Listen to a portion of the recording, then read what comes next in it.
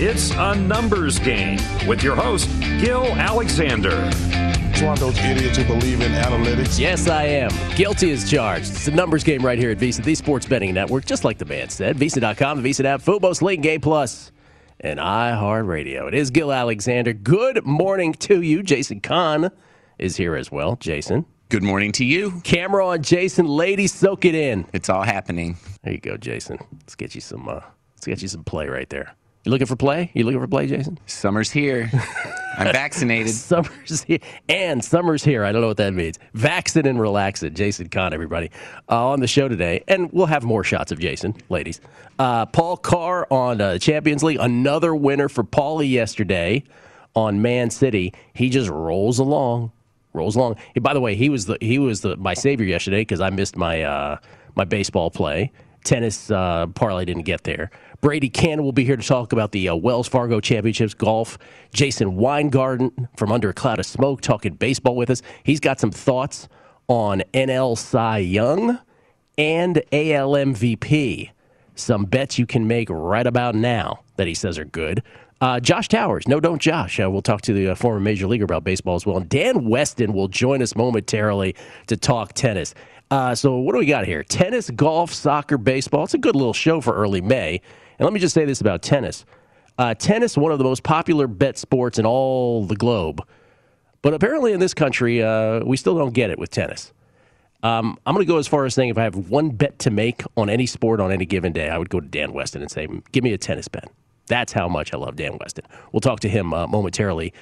First, though, last night, and I don't know if you caught this, Jason, we're doing primetime action. This is happening right before our eyes. Matt Brown, Daniel Alvari, Kelly Bidlin, and I would go as far as to say you could make a case this is the worst beat.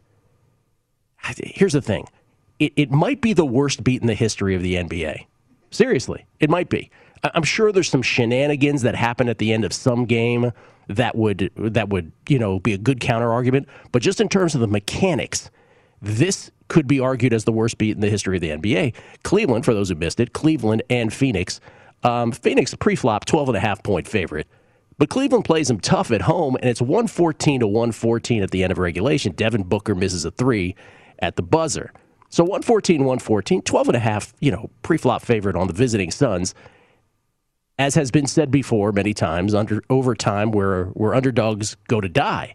But at 12.5, we didn't even invoke that because we're like, okay, well, it's 12.5. They're still, the Cavaliers at the worst, they're still going to cover. By the way, Cavaliers were plus 650 on the money line. So anybody who happened to bet the Cavaliers on the money line, and I'm not sure who would, by the way, bet the Cavaliers on the money line going to that game, but certainly a lot of people had plus 12.5. And you're like, okay, I'm good.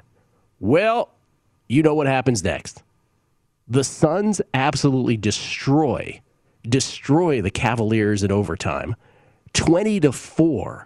I believe they scored the first 16 points of overtime. I believe that was the case. And they hold on for a 16-point win, 134-118. Not only do they cover the spread, but as this was happening, I was saying to Kelly Bidlin, I was like, could you check for me what the biggest margin of victory in an NBA overtime is in the history of the NBA?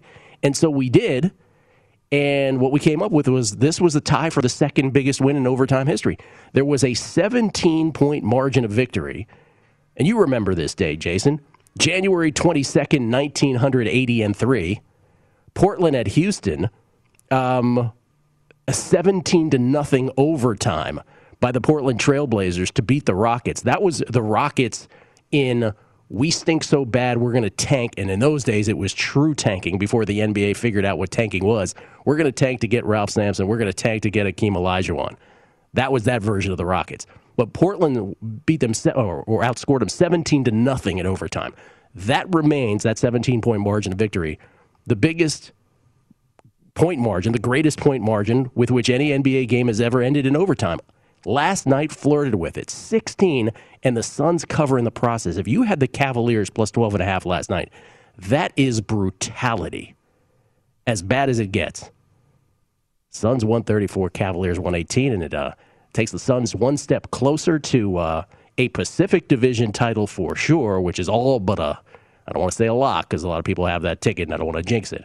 But as close to it as it gets here as we come to the end of the NBA season, and more importantly, perhaps for them, closer to a 1 seed, if that kind of thing matters to them, which is always a question. It's Gil Alexander. It is a numbers game right here at VSiN, the Sports Betting Network, VSiN.com, the VSiN app, Fubo, Sling, and Game Plus, and of course iHeartRadio. Let's bring him in from England, just outside of London. It's Dan Weston. How you doing, Dan? Yeah, I'm good, Gil. How are you? Doing very well. At Tennis Ratings is where Dan can be found, tennisratings.co.uk. And, of course, I have you on the show, Dan, to ask you, what did you think about the NFL draft? No, I'm kidding. I don't want to know. By the way, are you even aware of things that happen beyond tennis at this point? Yeah, I am, but not really like the American specialist No, of course sports, not. like No. NFL or NBA or baseball. I was just messing with you. Let me ask you before let's start with, so we can get this out of the way first. What's your favorite play today in Madrid, either on the men's or the ladies' side? Yeah, well, my favorite one actually lost. It was Diego Schwartzman against Aslan Karatsev. So Schwartzman was actually a set and break up early in the second set in that, and then just went nowhere after that. Oh.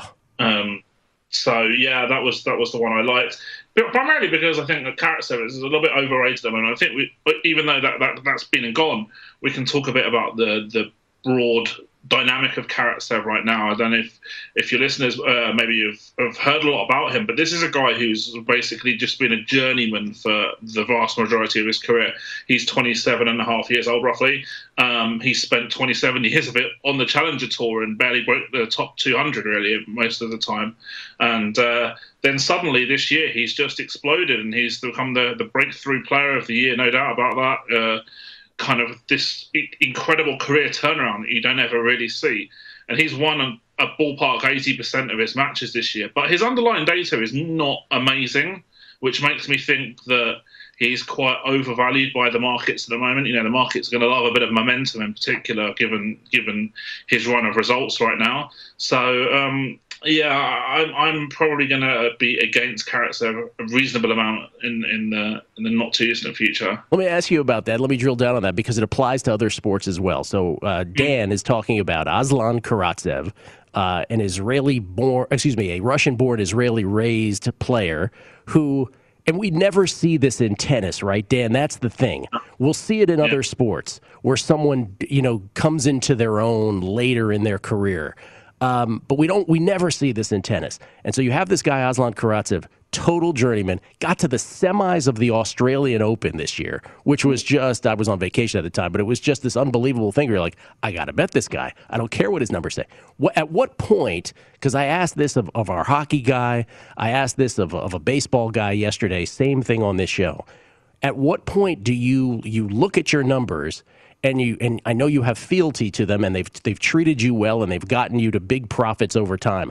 But when a guy like Karatsev comes around, at what point do you stop banging your head against the wall and just say, I can't make a recommendation on this guy. I can't bet against him anymore? Yeah, that's such a good question. At the moment, I mean, generally, I look a little bit longer term than this for players. I look at usually like 12-month data if I can, but that's been rather complicated if you're looking at it by surface because of the COVID the troubles from last year with a lot of clay matches in particular and grass matches not being played. So that's a difficult process in itself. With Karatsev right now, I mean, I'm looking at his numbers just in 2021 in isolation. So if you look at his breakthrough numbers, that's what I'm discussing. The 80% and it's good underlying data. Don't get me wrong. It's ballpark like top 10 to 15 level, I would say. But he's fifth in the race to London right now, so that means he's accumulated fifth most ranking points on tour this year, and that's probably a little bit above the level that I think he's at right now. And I think the markets are pricing him as he's like a world number 5, but they're not. He's not necessarily at that level. I probably have him like a 10 to 12 kind of player at the moment. Anything on Sinner or Bautista Agut today? Anything else that you like? Yeah, not really. The one obvious line there's not really any value in it though. Is that tie-break market in the Isner Bautista Agut game? Yes. Because Madrid's got quick conditions. Isner's going to be pretty tough to break.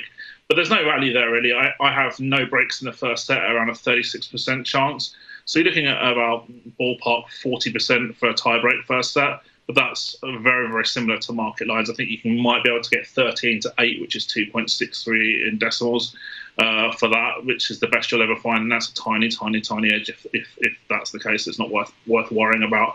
So yeah, unfortunately, it's kind of all gone right now. That's a valid answer. But I think you're right. I think it's no breaks first set. I do think Bautista Agut probably emerges victorious. You may want to look at an over total in that. I mean, all of those are possibilities in that match, but you're right. Nothing leaping off the page. Let me go to, by the way, you said something about decimals, and I want to get this. This gives us an opportunity because you and I never get to just sort of stop and address the American better, because when we talk in decimals, it's like a foreign language to us. And so I'll try to sort of in 20 seconds here. So decimal odds, when Dan quotes them, I'll do my best to convert them into American odds, but if I don't, and I might not, so forgive me in advance, decimal odds represent the total return for every dollar wagered, including the money you risked. So our American money line standard is minus 110. That's 1.91 in decimal odds. And the reason for that is if you're wagering $1 at minus 110, you'll get back 91 cents. So you add the dollar and the 91 cents, and it's 1.91. So everything below a 2 in our American translation is a favorite. Anything above a 2 is an underdog, because if something appears as, say, 3.00, what that is a dollar wagered at plus 200. So 3.00 is actually plus 200 for us. Does that make sense? That's a sort of a quick sort of translation of that. Anyway, I just wanted to take 2 seconds because we don't usually get a chance to do that, Dan. Let me ask you then, last thing on this, and then we'll get to the majors here because I want to get your thoughts, your preliminary thoughts on the French, Wimbledon, and the U.S. Open. Barty played Swiatek on clay the other day. Barty, by the way, advancing to the semis this morning, beating Petra Kvitova. They played for the first time ever. Barty, the last 2 French Open champions, Barty in 2019, Swiatek famously in 2020. Barty won in straight sets. Do you view that match in any way, perhaps like watching Nadal and Djokovic playing on clay for the first time? It's really tough because with these particular conditions in Madrid being so fast, I think that gives quite a bit of an edge to Barty. The conditions will give quite an edge to Barty that she won't have in Roland Garros, for example. And I wrote in the Betfair previews that I did earlier in the week that I would be quite cautious about reading too much into performances in Madrid in isolation, because the conditions are just so markedly different to what we're going to find in a general clay court. This is the fastest clay court of the tour this week, and this helps serve-orientated players, and I think it's pretty fair to say that Barty falls into that bracket and Swiatek less so. So, I mean, what we want now to see, I think Barty was a marginal favourite in that match. Based on clay data only, I have Swiatek as a favourite. But what we now want to see is, like, say they matched up in like the semi-finals or the final of the French Open, the market takes into account that Barty beats Swiatek in Madrid, when that would actually have, in my opinion, very little relevance on that particular matchup in the French Open. Might present a good opportunity to bet Swiatek that day, is what you're saying. Exactly. Yeah. Okay, so French. So let's go for the final 3 majors then of the season. French on the ladies' side, since we start there. Have you made any bets, and should I in any way, or any of us, be swayed at all from betting on Iga Swiatek at what now is not nearly what it was last year, right? 33-1 average last year. But we're talking about 5-1 this year. Yeah, but she looks the best clay courter on tour, I think, numbers-wise. She's, before the Barty match, I had her at 125% combined hold and break percentage, which is just massive. I mean, that's like Nadal Djokovic numbers on the men's. So I think that's kind of justified. Obviously, what we kind of want to see is a bit of a reaction. Maybe she loses like another warm-up match or something like that, and then we might get it eased a bit. But for me, she looks the player to beat, actually. It's interesting to see that despite Barty being favourite over her in Madrid, Swiatek is marginally shorter in the outright market for the French Open as well. So that's worth noting. And then with the women's tournament, the French Open, I think a lot of it's kind of as we always say, a lot of players can beat each other. Yes. So there's 20 players who will go into this with the legitimate expectation of reaching, say, quarterfinals plus. There's certainly some players in the draw that I would probably look to draw a line through in terms of the outright market. So players like Sophia Kenin, who's struggled of late and hasn't really got the best clay record anyway. And a couple of others, like Azarenka was never good in the old days on clay, so I don't know why people might think that she's going to be a threat this year, just even though she's kind of come back well on hard courts. Kiki Burton's had a lot of injuries. Jennifer Brady's got no hard court pedigree. These are players who kind of they're always usually in the top 20 or so of the markets in Grand Slams, and I think that they're going to really struggle in this particular tournament. So I think for me, what I'm going to probably be doing is looking at some of the longer price players, some of the younger players who can probably cause a surprise in this tournament. Someone who's got a lot of upside, a lot of sort of good underlying data that we can look to try and get to, say, a win a quarter or something like that. And that's probably the best strategy in the women's, I think. In the men's, I mean, it's all very draw dependent. Rafa marginally odds on, and that again shows the difference in the conditions that you're going to be expecting in Paris for the French Open and what we have this week in Madrid. So in Madrid this week, he's about 2.5-ish to win the tournament. And in the French Open, he's 1.95, so he's odds on. So he's taking over 50% of the outright market just himself. So the market is clear that Nadal's got more chance of winning in Paris than he does this week in Madrid, and I think that makes a lot of sense anyway. Would you recommend, because people are going to see a minus number in front of Nadal still, who's going for his 14th. 14th is what he's going for, French Open Championship. They're going to see him as a slight favorite. Would you still recommend a bet on him? Oh, that's a tough one, Gil. Yeah, I mean, if he wins in Madrid, then I think he's going to be ridiculously tough to beat in Paris in conditions which are going to suit him a lot more. He's got, well, I say, a mediocre record in Madrid. I think he's won 4 out of the last 10 tournaments there, which is not mediocre at all, but mediocre for him compared to some of the other clay tournaments that he plays in, like Monte Carlo or the French, obviously. Yeah, I mean, Djokovic doesn't really seem in great shape at the moment. Thiem's had a knee injury.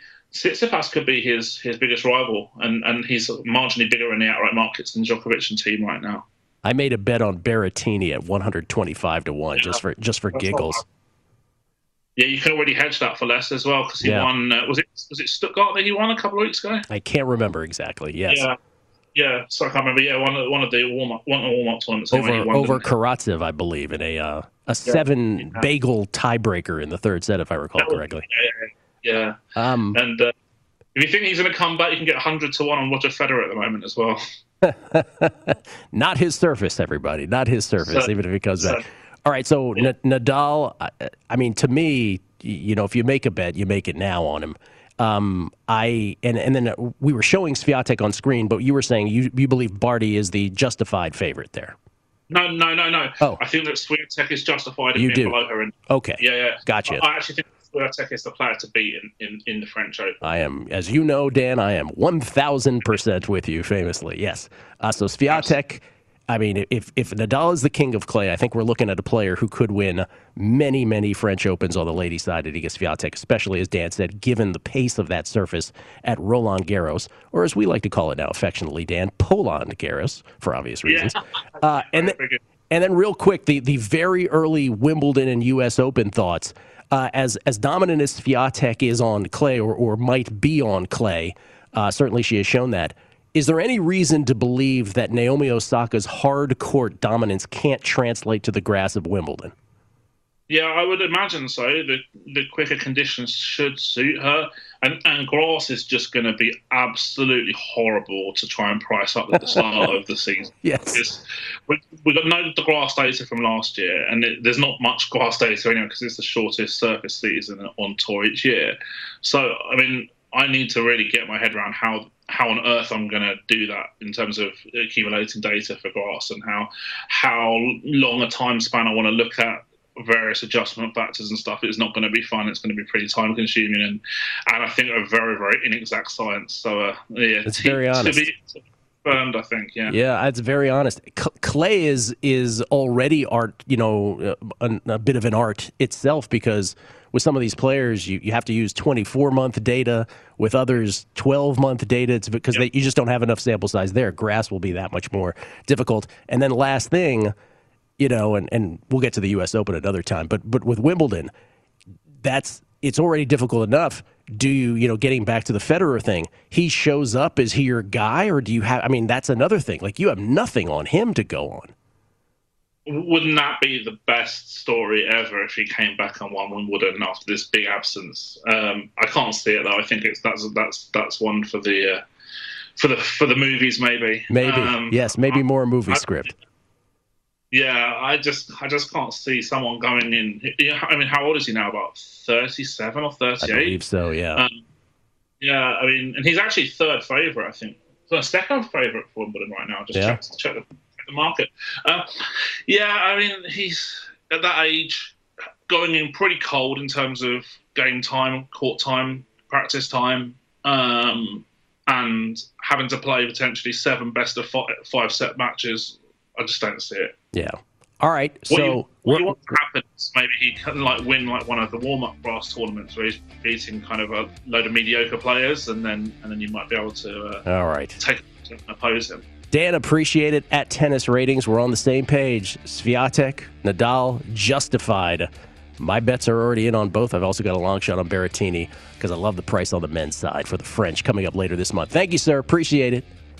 Thanks, Gil. Take care. Dan Weston, tennisratings.co.uk. We'll come back. We'll look at these NFL props next. The numbers game at VSiN, the Sports Betting Network.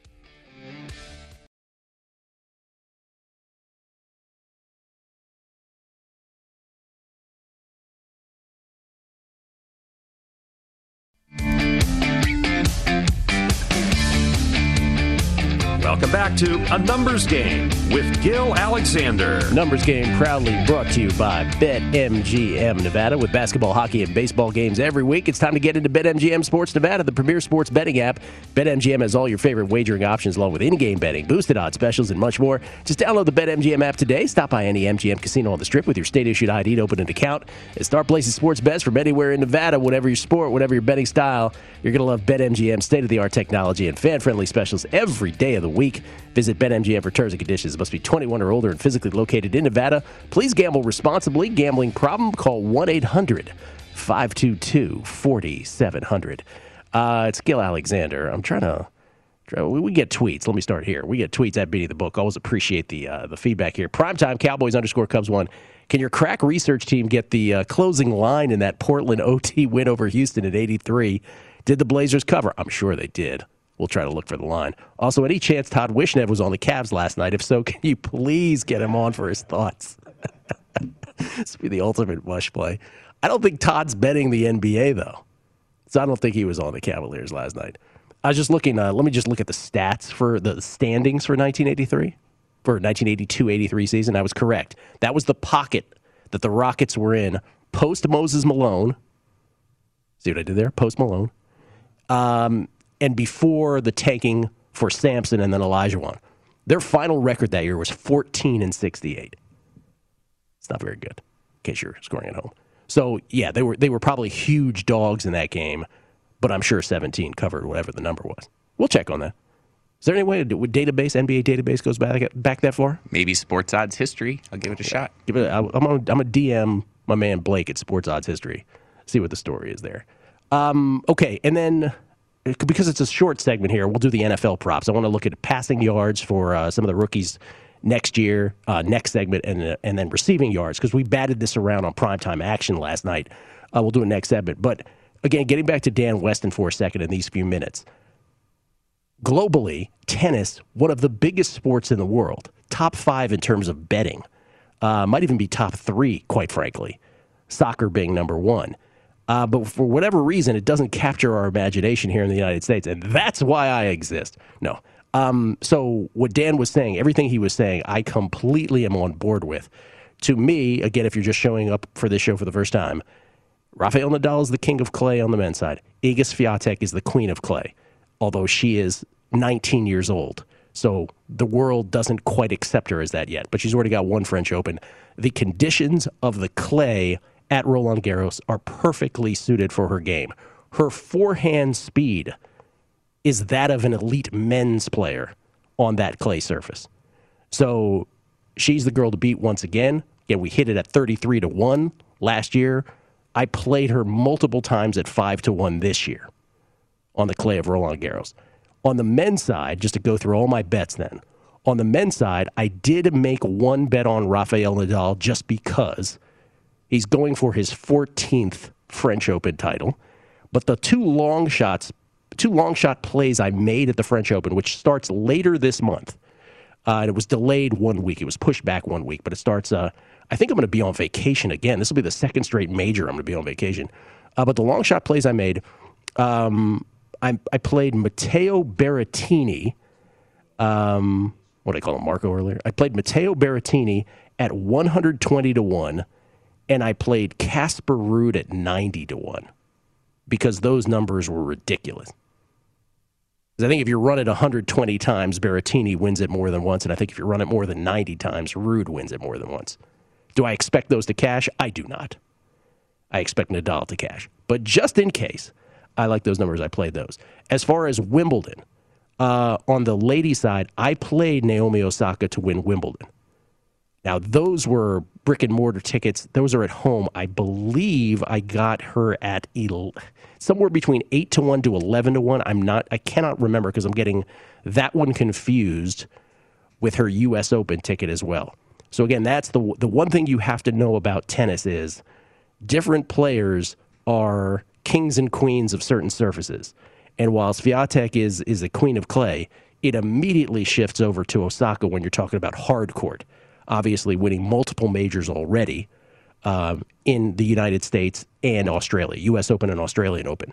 There is no reason, and I sort of posed this question to Dan Weston, there is no reason, in my opinion, why that won't be able to translate to grass for Naomi. Now, she has not shown that yet at Wimbledon, but if you can grab her for Wimbledon in July, by all means do so. Data, or a small sample of data, lack of data, be damned at this point because of the short grass seasons and, of course, coming off a pandemic. But grass is the fastest surface of them all in tennis. And so I am banking on Osaka here later on the season. Those are the bets that I already have in pocket, just to be completely transparent on all that. Maybe I'll add more. Maybe I won't. We'll come back. We'll do those NFL props next on A Numbers Game at VSiN, the Sports Betting Network.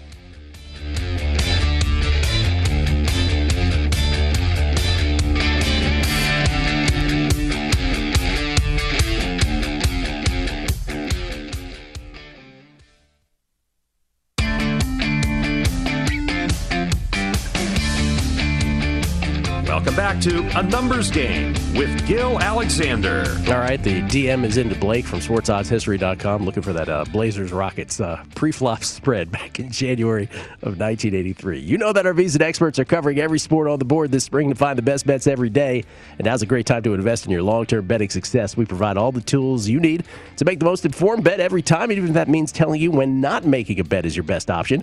Our 24/7 video coverage, data and analysis on VSiN.com, daily members-only best bet emails, and in-depth coverage of every major event and point spread weeklies designed to improve your sports success year-round so that your bankroll lasts longer and you can increase your sports betting IQ. Learn from our experience and put our team to work for you today with our VSiN 10-day free trial at VSiN.com/subscribe. That's VSiN.com/subscribe. All right, on primetime action last night, which I don't know if I've mentioned this yet today, Jason, but I do with Matt Brown, Danielle Alvari, and Kelly Bidlin. Never heard of it. Drinking game. By the way, shout out to Danielle for hosting My Guys in the Desert this week and doing a bang-up job of it. Seriously, I'm like a proud papa. Great job by Danielle. So she's doing double duty. She's on, of course, with us on Primetime Action as per usual. And so we kicked these around yesterday. First, the passing yards props. This, to me, is the less bettable of the two between the passing yards props and the receiving yards props. These are courtesy of BetMGM. So Trevor Lawrence set at 4,199.5 passing yards. I believe that's down from last night. Because I think it was 4,250 or something like that last night, which is exactly what my recommendation was. My instinct was, that's high. 4,200 in any season. And here's the thing. There's a 17th game. I get it. The Jaguars could be, as Matt pointed out, they could be trailing in a lot of games next year. Both of those things, I acknowledge. But that's a lot of passing yards, period. And just to sort of give you a gauge, the 2020 NFL season last year, any idea, Jason, who was the who led the NFL in passing yards last year and what the number was? No idea. Rookie? Yeah, no, just overall. Deshaun Watson, 4,823 yards passing last year for the Houston Texans. 48 is your leader. You have to be, by the way, to get to 42.50 and now 41.99.5. Let's do 41.99.5 because that's where it is. You would have to be according to last year's numbers, you would still have to be a top 10 quarterback in the NFL in passing yards. That to me is an under or nothing. Like I would not go over. By the way, with all these counting stats, you're betting against injury. Zach Wilson, 3,875. My instinct would be to go under on that too. It's under or nothing on both of those with the passing yards. Again, top 10 sort of bottomed out last year in the NFL at 4,169. So you're asking these guys, you're asking Zach Wilson to basically have a top 10 passing year in the NFL for the Jets. You're asking Trevor Lawrence to do the same for the Jaguars. Yes, a 17th game. Those guys did it last year and won fewer games. But it's still, that's a lot of yards to ask. And again, you're betting against injury. Now, here on the other hand, and here's where I will do the old pivot. This is the receiving yards of 3 rookies drafted in the first round. Kyle Pitts of the Falcons, Jalen Waddle, of course, to the Dolphins, and Devontae Smith to the Eagles. Oh, you added 2. I didn't see you added 2 guys here. You added Jamar Chase to the Bengals and Kadarius Toney of the Giants. These are all based on odds from BetMGM, proud sponsors of this show. By the way, I thought the Giants did a great job trading down. They traded with the Bears. Once the Eagles and Cowboys did that NFC East sandwich thing on the Giants, because remember, the Cowboys had 10, the Giants had 11, the Eagles had 12. The Eagles traded with the Cowboys to draft Devontae, and then the Giants are like, all right, we'll trade with the Bears. You take your Justin Fields. We'll get Kadarius Toney at 20. It's a nice job by the Giants there. Say what you will about Gettleman, but that was nicely done. So the ones that we bantied about yesterday, and again, these have changed based on the odds we looked at yesterday. Always shop around, because I'm not sure we had BetMGM last night. We might have had DraftKings. It was PointsBet last night, too. Oh, PointsBet last night. Okay, so that's it. So what we had last night was Kyle Pitts at 750, Devontae at 750, which he is right here, and Jalen Waddle at 725. So Devontae and Jalen Waddle are the same, 749.5, 724.5. But Kyle Pitts here is 124 yards greater. So always shop around based on your conviction. So Pitts, Smith, and Waddle, we just sort of threw it around, and I'll tell you what Matt and I thought, Matt Brown and I. Matt thought when it was 750, 750, and 725, Pitts, Smith, and Waddle, respectively, his instinct was over on all of them. I don't hate that instinct. If you were asking me which one, we threw around which one would you go over on more than the others, my instinct was Waddle, his was Smith. Here's the positive and the negative. So what's the knock on Pitts, Smith, and Waddle? Pitts, because you have so many footballs to go around if Julio Jones remains there. Think about that with Russell Gage. So you got to feed all these guys. Matt Ryan does. So I don't think Julio's going to stay. A lot of footballs to go around as currently constituted. What's the knock on Devontae Smith? Well, the plus on Devontae Smith is he'll be Jalen Hurts' number 1 wideout, but he weighs 165. Don't want to sell him short 4 pounds. I just worry about that dude going over the middle. Is he ultimately going to be Deshaun Jackson 2.0, or is he really going to be their number 1 wideout doing all kinds of things? So that would be the positive number 1 target. That would be the negative. Jalen Waddle, to me, positive and negative, right? Positive, home run hitter. Negative, that's what he's going to do, home run hitter. So for me, it was Jalen Waddle over. For Matt, it was Devontae Smith over. Either way, we both like the overs. Here you get Kyle Pitts at 874. So again, little harder. But just to go through, as we did with passing yards as a gauge from last year, there was only 2 tight ends that had more than 150 yards passing last year, that was Kelsey and Waller. No surprise. Kittle was hurt, so he couldn't get there. So Kyle Pitts would have to be in that group. One would hope he would be in that group. He was the 4th overall pick in the draft, for goodness sake. But just in terms of receiving yards last year, the entire NFL season, Stephon Diggs led the NFL with 1,535 among rookies. Justin Jefferson, who had that outlandishly good rookie year, had 1,400 for the Vikings. Here you're asking Chase to go over 1,100, and the rest of these guys, again, accordingly, for the wideouts anyway, Smith 750, Jalen Waddle 724.5, Kadarius only asking 524.5 from him. So unlike the quarterbacks where my instinct was to go under on both Lawrence and Wilson, I guess what I'm saying is at least on Pitts, Smith, and Waddle, I would agree with the overall sentiment that it's over or nothing. Just because think about with the quarterbacks, you got to be in there almost every game. With these guys, I mean, you could miss a few games and still play 14 games. I would hate to have an under ticket. Can you imagine living through an under ticket on those guys, Pitts, Smith, and Waddle? Anyway, just some thoughts. Shop around as we see. About 125-yard difference with Pitts specifically. We'll come back. We'll talk some baseball. Josh Towers next on A Numbers Game at VSiN, the Sports Betting Network.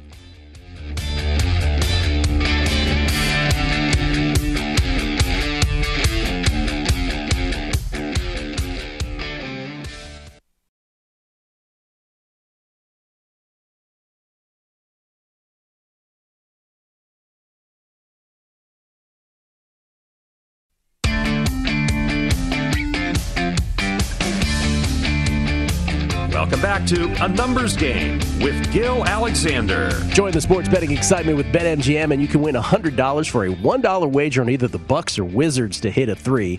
Just use bonus code VSiN100 and get in the ring with the king of sportsbooks so that you can turn game time into showtime. Simply download the app or go to BetMGM.com for more details and use promo code VSiN100. New customer offer, paid and free bets. Visit BetMGM.com for terms and conditions. Must be 21 years of age or older to wager. Colorado, Indiana, Iowa, Michigan, New Jersey, Nevada, Pennsylvania, Tennessee, Virginia, or West Virginia only. Excludes Michigan disassociated persons. Please gamble responsibly. Gambling problem? Call 1-800-522-4700 in Colorado, Nevada, and Virginia. 1-800-270-7117 for confidential help in Michigan. 1-800-GAMBLER in New Jersey, Pennsylvania, and West Virginia. And 1-800-BETS-OFF in Iowa, in Tennessee. Call or text the red line at 800-889-9789. In Indiana, call 1-800-9-WITH-IT. Promotional offer not available in the state of Nevada. Once again, that is for the Bucks-Wizards game tonight. Do you have that stat about Russell Westbrook up by any chance? Russell Westbrook, because the Wizards, we've already said on this show, the proverbial team you do not want to play in the play-in game, or in play-in games, plural. But this is from Tommy Beer. NBA leaders in post-All-Star break assists this year. Russell Westbrook, 386.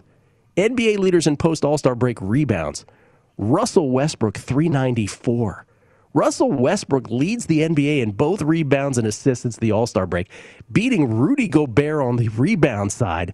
And look at the margin on assists over Chris Paul, who's got the second most assists since the break. 386 to 252.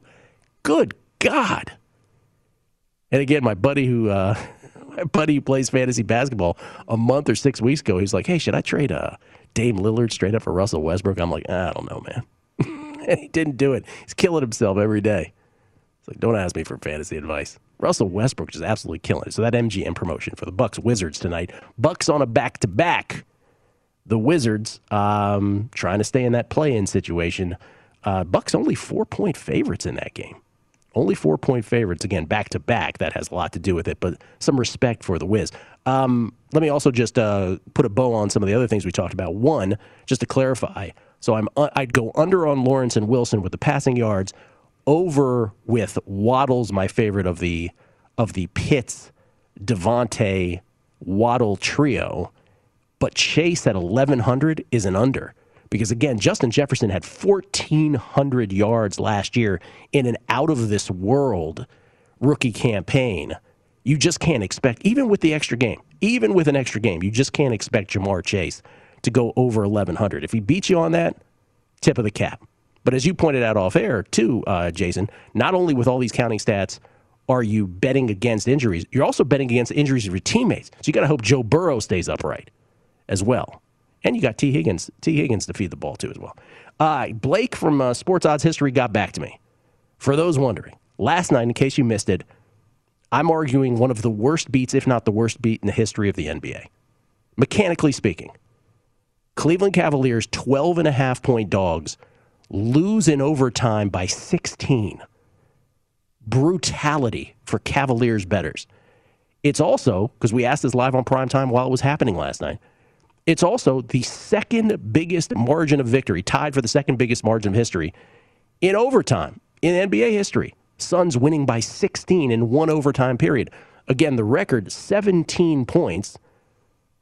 Portland beating Houston by 17-0 overtime back in January of 1983, January 22nd, 1983. They won it 113-96 after going into overtime, tied at 96. One of the worst teams ever, those Houston Rockets, who won 14 games that entire 82-game campaign. So we asked Blake about 20 minutes ago from Sports Odds History, what was the pre-flop bet? Actually, we got a tweet from Primetime.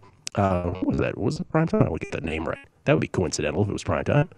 Primetime. Cowboys _Cubs. Can you find out what the pre-flop number was on that Blazers-Rockets game back in 83? And the answer was, any guesses, Jason? All it was 6.5. 6.5. So not nearly as big as this one was. I think we had a 9.5 like a week ago. The Celtics were like 9.5-point favorites. Went to overtime and covered. 12.5. Whew. Epic last night. Let's talk some baseball. Let's bring him in. He is a VP host, a former major leaguer who played for not only the Yankees, not only the Orioles, but also the Toronto Blue Jays. Ladies and gentlemen, it's Josh Towers. How you doing, Josh? I'm good, buddy. How are you? I'm doing very well. Let me ask you about something yesterday. So the Dodgers lose the opener to the Cubs. By the way, they got swept yesterday. The Dodgers are 17-14, which is just amazing to think about where they were a couple weeks ago. But the first game was played Kershaw. He got beat up early, and Dave Roberts took him out after 39 pitches. And so as a former major league pitcher, this is one of the things I always want to know as a bettor and just your average Joe here.